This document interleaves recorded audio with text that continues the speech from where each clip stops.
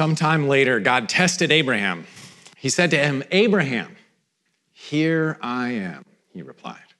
In the name of the Father, the Son, and the Holy Spirit, amen. You can go ahead and have a seat. I don't know that I've ever done this before in a sermon, but I want to open with a disclaimer. This sermon, to me, as I prepared it, feels a little weird. Strange, not bad, I hope. Certainly faithful, I hope. I think there are some great things, but strange, perhaps, in its structure and in what I'm trying to say. A little weird. And that's probably okay, even necessary from time to time, because the life of faith is a little weird for a variety of reasons.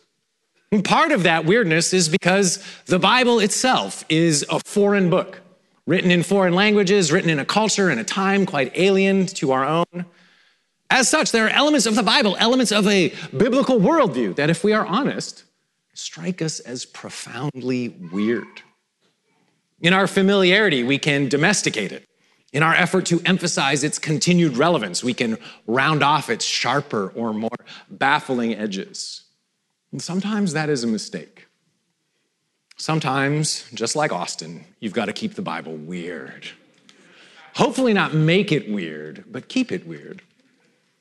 Nathan Jennings, a professor of liturgics and Anglican studies here in town, has kept it weird in his research regarding the worldview that animates worship in the Old Testament and in the cultures around Israel during the time of the Bible's writing.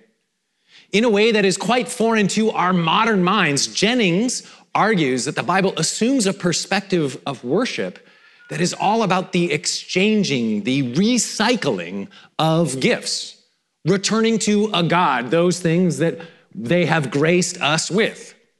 So put in the context of sacrifice, the sacrifice of animals, the idea becomes one of feeding almost this divine figure with the stuff of life that we have received, returning it to the Creator, nourishing this God. Jennings argues that a similar perspective animates Christian worship. Not that God needs us to feed him, but that worship offered to God, the Father of Jesus, Israel's God, can be understood as a recycling the gifts of creation to him, the Creator, as a means of depriving rival gods, other powers, refusing to participate in their systems of worship, not nourishing, not feeding them, rather cultivating the divine life in us. As I said, weird, heady stuff. And yet a question for you and I, perhaps this Lenten season, might be what or whom am I feeding in my life? What economies of worship am I participating in? What or who am I nourishing by my attention, my habits, my time? What vision of life is being cultivated? Another way of asking those questions, of course, is to consider to what or to whom am I offering myself? To whom am I making myself available? Our reading this morning from Genesis 22 offers us a picture of radical availability to God, to a confounding, even troubling degree. This posture of availability is encapsulated in this short phrase Abraham says in verse 1. Here I am. Literally, behold me. This phrase, which is repeated by Moses at the burning bush in Exodus 3 and by Samuel, the young man Samuel before God in the temple in 1 Samuel 3, is in these key moments something more than its simple words might suggest. They become, in these moments, this phrase becomes expression of commitment, availability, allegiance. Here I am. Available to you, offered to your will, your purposes. To what are we saying, here I am? With our attention, our resources, our loves. Such an expression and the posture embodied there is remarkably vulnerable. It opens the person offering this expression, adopting this posture, up to the possibility of hurt, even abuse. Subjecting themselves to the desires, the whims, the purposes of someone else. That vulnerability plays out in Genesis 22 in a distressing way. Abraham, named prophetically as the father of many nations, having only recently seen this long waited for promise begin to be fulfilled in the miraculous provision of his son Isaac, given to him and his wife in this elderly stage, is now called to put all of that, the son whom he loves, the fulfillment of the promise for which he has so long waited, under the knife. Called not just to say, here I am myself, but here's my family. Here's my past, those years spent waiting. And here is my future, embodied in the son whom I love. In the 1992 Western Unforgiven, the old assassin, William Money, played by elderly Clint Eastwood, that movie came out 32 years ago, and Clint Eastwood was considered an old man then, and he's still going strong. It's incredible. But William Money, this old assassin, reflects on the act of killing. And he says, it's a heck of a thing killing a man. You take away all he's got and all he's ever going to have. That quote gets at the all-encompassing posture of what Abraham is putting forward in Genesis 22. All he's got and all he's ever going to have. Even the fruit, the promised outcome from God, the very expression of God's favor and faithfulness, is put on the line. Soren Kierkegaard, in his book, Fear and Trembling, reflects on this passage, and he identifies this great paradox and argues that faith requires a leap into the absurd. We see that absurdity, we see that tension in Peter's response in our gospel reading today. Just before our reading, Peter has identified Jesus as the Messiah, the one whom we've all been waiting for. And then as Jesus goes on to explain what he's about to do, Peter's response is to rebuke him. It is absurd that this would happen to the Messiah. In the very same moment, it seems, that the promises are being fulfilled, they are being called into question. They're hanging in the balance. They're under the knife and on the line. So very precarious. Some of you know what that feels like. To live in the teeth of that challenge, in crisis, in tension, where the promises of God and their fulfillment, the hope that you have in him, seem vanishingly tenuous, thin, precisely because of what obedience, faithfulness, the worship of God requires. And it would be so much easier to take a shortcut, be so much easier to compromise, to make the call somewhat less all-encompassing, to offer ourselves up, perhaps just in part, to something or someone else, a little more predictable, a little more under our control, a little more reliable, to shift our weight. If you were to come to my house and go upstairs and look up at the ceiling, you would find in one of our rooms an imprint in our ceiling the exact size of my right palm. It occurred once when I was trying to be Mr. Fix-It with our ill-functioning AC unit, and I was up in our attic. As I was working, I thought that my weight was entirely upon one of the beams, one of the joists. I don't even know what they're called, but the big wood up there. I thought my weight was all on this joist beam. But there came a moment where I needed both of my hands to not quite fix the thing that I was working on. And in that moment, as I took my hand upon which some of my weight was resting, it was revealed to me quickly that my full weight was not where I thought it was. And so I had to quickly put my hand back down on the drywall, nearly punching right through the ceiling. My weight was not where I thought it was. It was untested. The fact that it is God who is the initiator in Genesis 22 is the most troubling element. Testing Abraham. That same word, testing, used here, is found a few places in the Old Testament. And one such place is in Exodus 20:20, right after the giving of the Ten Commandments, which is our text for next week. And there, Moses puts the giving of God's law, his instruction, his commandments, in the context of a test. He says these are given to you as a test, asking the people of Israel, will they say, here I am, to God and his ways? Not just in the moment of deliverance, the miracle of their exodus, but in this full, complete, ongoing way, in a sustained fashion, with their lives available to him and his ways in the world, in contrast to all the other nations, with their full weight upon him, as they have proclaimed to be the case. That is the test. And the test is not momentary. Abraham is specifically commanded to make his offering of Isaac 3 days' journey away. That means for 3 days, he sustained this terrible obedience and availability to God. Our passage opens with him saying, here I am, but that's not the only time he says it. He responds again with the very same phrase to God, the same posture in verse 8, sustained.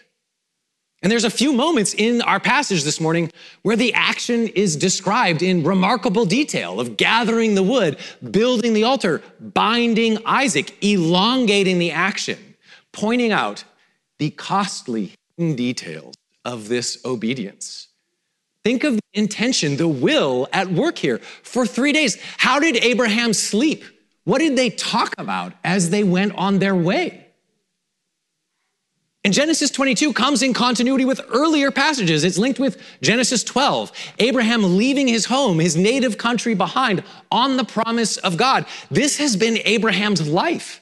In the chapter just prior, Genesis 21, Abraham has sent out Hagar and Ishmael, his other son, away, entrusting them to God.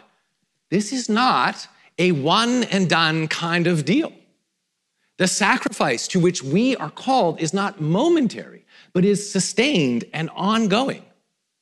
Lent is a journey reflective of the journey of life, sustained availability before God. In Romans 12, the Apostle Paul uses the language of living sacrifices. And the thing about living sacrifices is that they get distracted. They doom scroll on their phones. They trust in their bank accounts. They are inconsistent. They move off the altar toward other options. The life of faith is a long and broken here I am. A returning to the altar, a placing again and again of what is most valuable to us there. What most clearly communicates the favor of God to us, a returning to place ourselves time and again, setting our weight there. Here I am. What animates, what sustains the posture that Abraham is called to in our text this morning is this: the bedrock conviction that God is to be trusted. That he is so completely trustworthy, so completely competent, so completely loving that he is worth this kind of radical availability and offering. It's easy to miss, but that conviction is present subtly in verse 5. There, Abraham instructs the servants who have journeyed with he and Isaac to wait. And he says this interesting thing. He says, we will come back to you. Not me, not I alone, but we. Whatever is going to happen on that mountain, Abraham believes he and Isaac will return together. That is, he trusts in God's ability to preserve what is on offer, to steward better than he the promises, and to return it to Abraham. One of the ways we can conceive of the season of Lent is that we enter into this season of testing and trial. We enter into the wilderness, we climb the mountain by removing practices and elements that we easily come to trust in for what we feel we need, fasts, or adding practices that stretch and challenge us, that push us out of self-reliance, such that we cultivate a greater posture of trust in God. We journey with Jesus to the cross in some way as a means of developing our faith in the promise of resurrection life, as an expression of confidence that he is wholly trustworthy with all that we are, all that we have, with all that will be. That conviction of trust is expressed in another short phrase by Abraham, also in verse 8. The Lord himself will provide. Literally, the Lord himself will see to it. Biblical scholar Ian Provan, in his wrestling with this passage and the picture of God in it, like what kind of God commands Abraham in this way, has suggested that were it not for this story, the people of Israel would not know definitively that Yahweh was not like the other gods. That they would not definitively know that Yahweh was not the kind of God who required the offering of children. The story is told to remind the people of God that Yahweh is not capricious or cruel the way of the other gods, the other powers are. Yahweh is weird in his compassion, his grace, his provision, in his commitment to preserve. Some of you today find it incredibly difficult to trust in the Lord for all kinds of reasons, some of them well warranted. Your experience of the world has been capricious and cruel. And perhaps precisely where you have tasted, glimpsed the faithfulness of God, grown in his promises, you've also experienced incredible pain. So the very idea of entrusting yourself, of taking on this posture of here I am before the Lord among his people seems complicated. Can he be trusted? In my own life, the challenge of trusting in the Lord has involved the difficult, often failed practice of relinquishing or holding more openly the good things that God has provided. A job, a career, my children. I love that song, Take My Life and Let It Be. It's so easy to sing and so hard to do. With these good things, it can be so difficult to say, here they are. Here I am. Do with them what you will.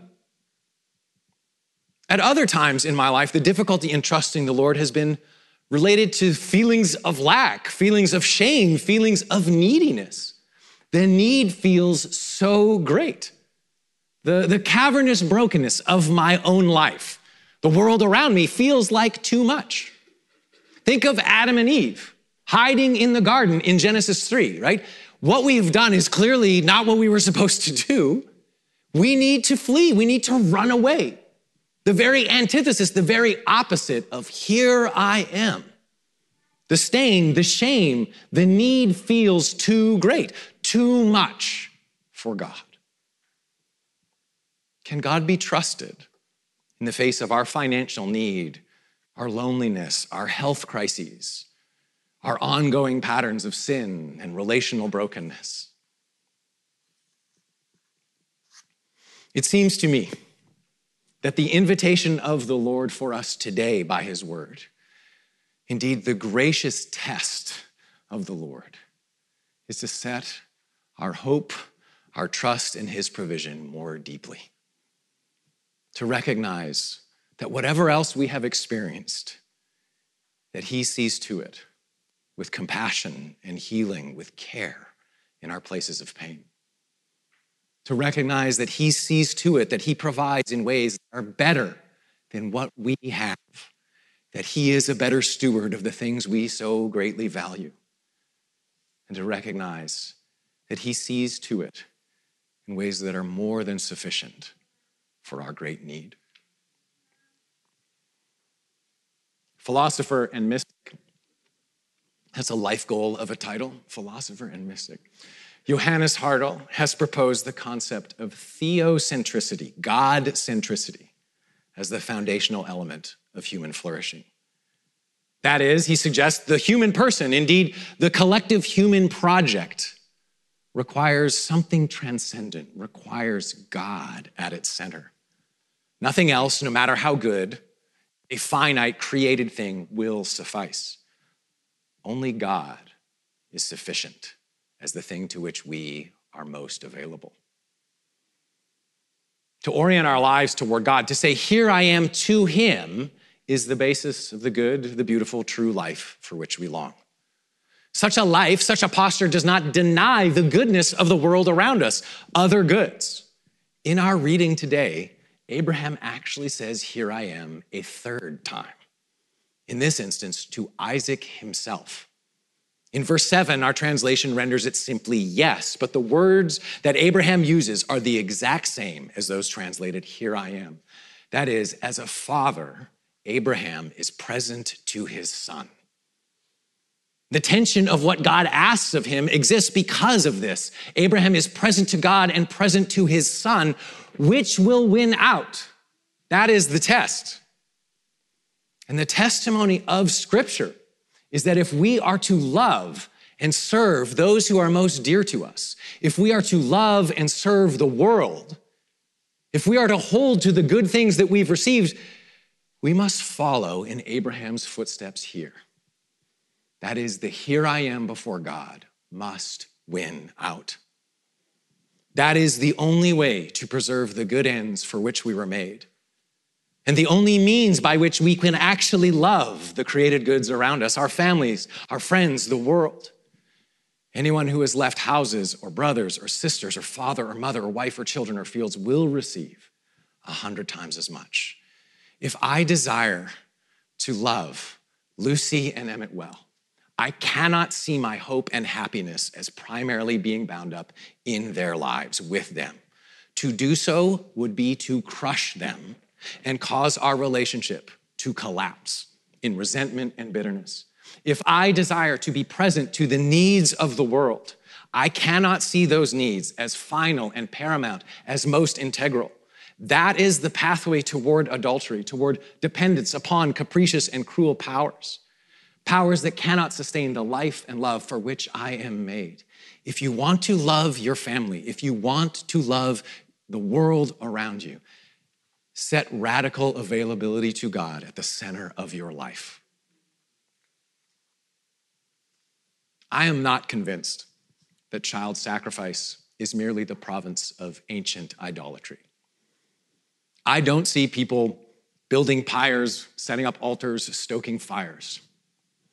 But the idols of our day exact a toll specifically upon our children. So when we prioritize bodily autonomy to such an extent, the destructive consequences of that are visited upon our children, unborn and born. And when our generation orients itself around entertainment, distraction, constant stimulation, the consequences are made manifest in skyrocketing anxiety and loneliness among children and teenagers whose lives are inundated with screens. And as our generation and others before it make an idol of control, security, and self-defense, a pandemic of school shootings is perpetuated in this nation. I do not mean to oversimplify these complex phenomena as though they could be easily explained away. What I want to emphasize is that what you and I orient our lives around, what we present ourselves to as the most important things, has consequences for ourselves, for those we love dearly, and for the future. And the point of Genesis 22, the binding of Isaac, is that dependence upon God, availability to him, saying, "Here I am" to him and his purposes, is the way into a flourishing future, into fullness of life. He is the one who is sufficient. He is the one who is able to provide. So we put our weight on him. We set our trust on him time and again, that our hope, our life might flourish. We stretch out on the promise of who he is and the promise of his faithfulness, with the expectation of his provision, of his preserving power in life and in death. And to that I say, who is sufficient? The reality is that my capacity to sustain that posture of trust is insufficient. My "here I ams" are too broken, too half-hearted, too incomplete. Our attention, our hearts are too divided. So it is such good news that while Abraham is a remarkable example of self-sacrifice in obedience to God's will, he is not the supreme example. For that, we look to Jesus, whose entire life was an unbroken, sustained, here I am to the Father's will, up to and beyond the point of Abraham and Isaac. He is the beloved Son who is willingly bound for us. He is the provided lamb sufficient for our need, who ascends the hill carrying the instruments of his own destruction and follows through to the extremity of 3 days into death. And as we say yes to him, as we receive him at this table in our lives weekly and daily, he who bound himself for us binds himself to us, such that yours and mine, our weak and faithless here I ams, are made strong. And we stand before God in him, available and at the ready. His unbroken posture of faith and trust becomes ours. Is your faith faltering today? Do you find yourself weak, worn down, weary in your trust in the Father? Lift up your hearts. Open up your hands. Say to the one who has given himself for us, here I am, just as I am. Unexpectedly, strangely, weirdly, that is the path into the future. That is the path toward the life, the love, the provision that you and I desire. In the name of the Father, the Son, and the Holy Spirit. Amen.